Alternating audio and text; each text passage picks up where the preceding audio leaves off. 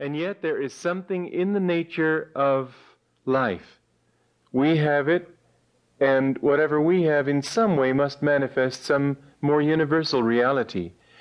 We have this wish to expand whatever inspiration we have and to express it in different ways.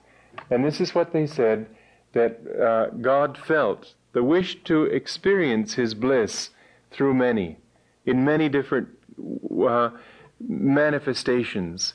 And so it was His own nature to create. It was His own nature to produce this universe. Then, having produced it, there was automatically a current of energy, of directional, of force that brought things outward from that sense of oneness into manifestation, amounting very definitely to a stream of consciousness. When people get into that stream, and by very virtue of the fact that we have been brought into manifestation, makes us a part of that stream. The very fact of creating us puts us into that outward flow, which is what makes it easier for us to go outward. The very fact that we do this takes us automatically out into delusion, into involvement, into infatuation, into separateness from God. And in that, if we continue in that, and if we don't see very quickly, wait a minute, I'm losing my joy when I go too much outward, and I must keep my consciousness of this self within. If we go too much that direction, then we go all the way away from joy into great suffering and pain. All the suffering that mankind experiences comes, all of it, comes from having gone outward from our true self and having gotten involved with this universe of manifestation. And the more we get involved, it's sort of like a stream which divides and divides and divides and divides. Finally, what you've got is a very weak flow. So those people who, in their ego, go very far away from that sense of oneness within, get very far away from joy and very deep into suffering. Suffering really is, as Yogananda put it, the absence of joy. That is to say, it doesn't have a reality in itself. But there is something within us that claims joy. There is something within us that knows that it should experience joy. And so when we don't, and to the extent that we don't, we experience what we consider pain.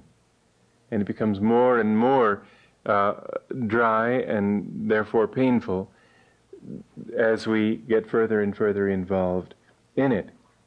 So, that statement of Master's, suffering is the absence of joy, was edited in the sayings of Yogananda to suffering comes, if people get into suffering because they lose joy or something like that. But the way he actually put it was much better philosophically.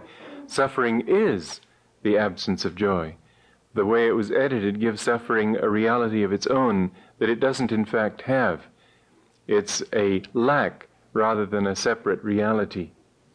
Now then, what we do when we get into that is find ourselves attracted to those things that are in harmony with that outward flow. And that's how we get into wanting money and power and all the various things that people chase after. But bit by bit they find that they are getting more and more pain, even though what they're doing seems to be promising happiness. It doesn't give it to them. And so they begin to withdraw. Their first kinds of withdrawal come in the spirit of disappointment or even death, because we live many lifetimes, and even at death people sort of withdraw from it and feel that it wasn't really worth it. But all that time that we are playing this constant game of delusion, in the Indian scriptures they say it takes 5 to 8 million lives for the soul to reach the human level. And then you might think, well, having reached the human level, progress is very quick. Well, it would be if man didn't have the much, much greater capacity. In fact, he has a capacity animals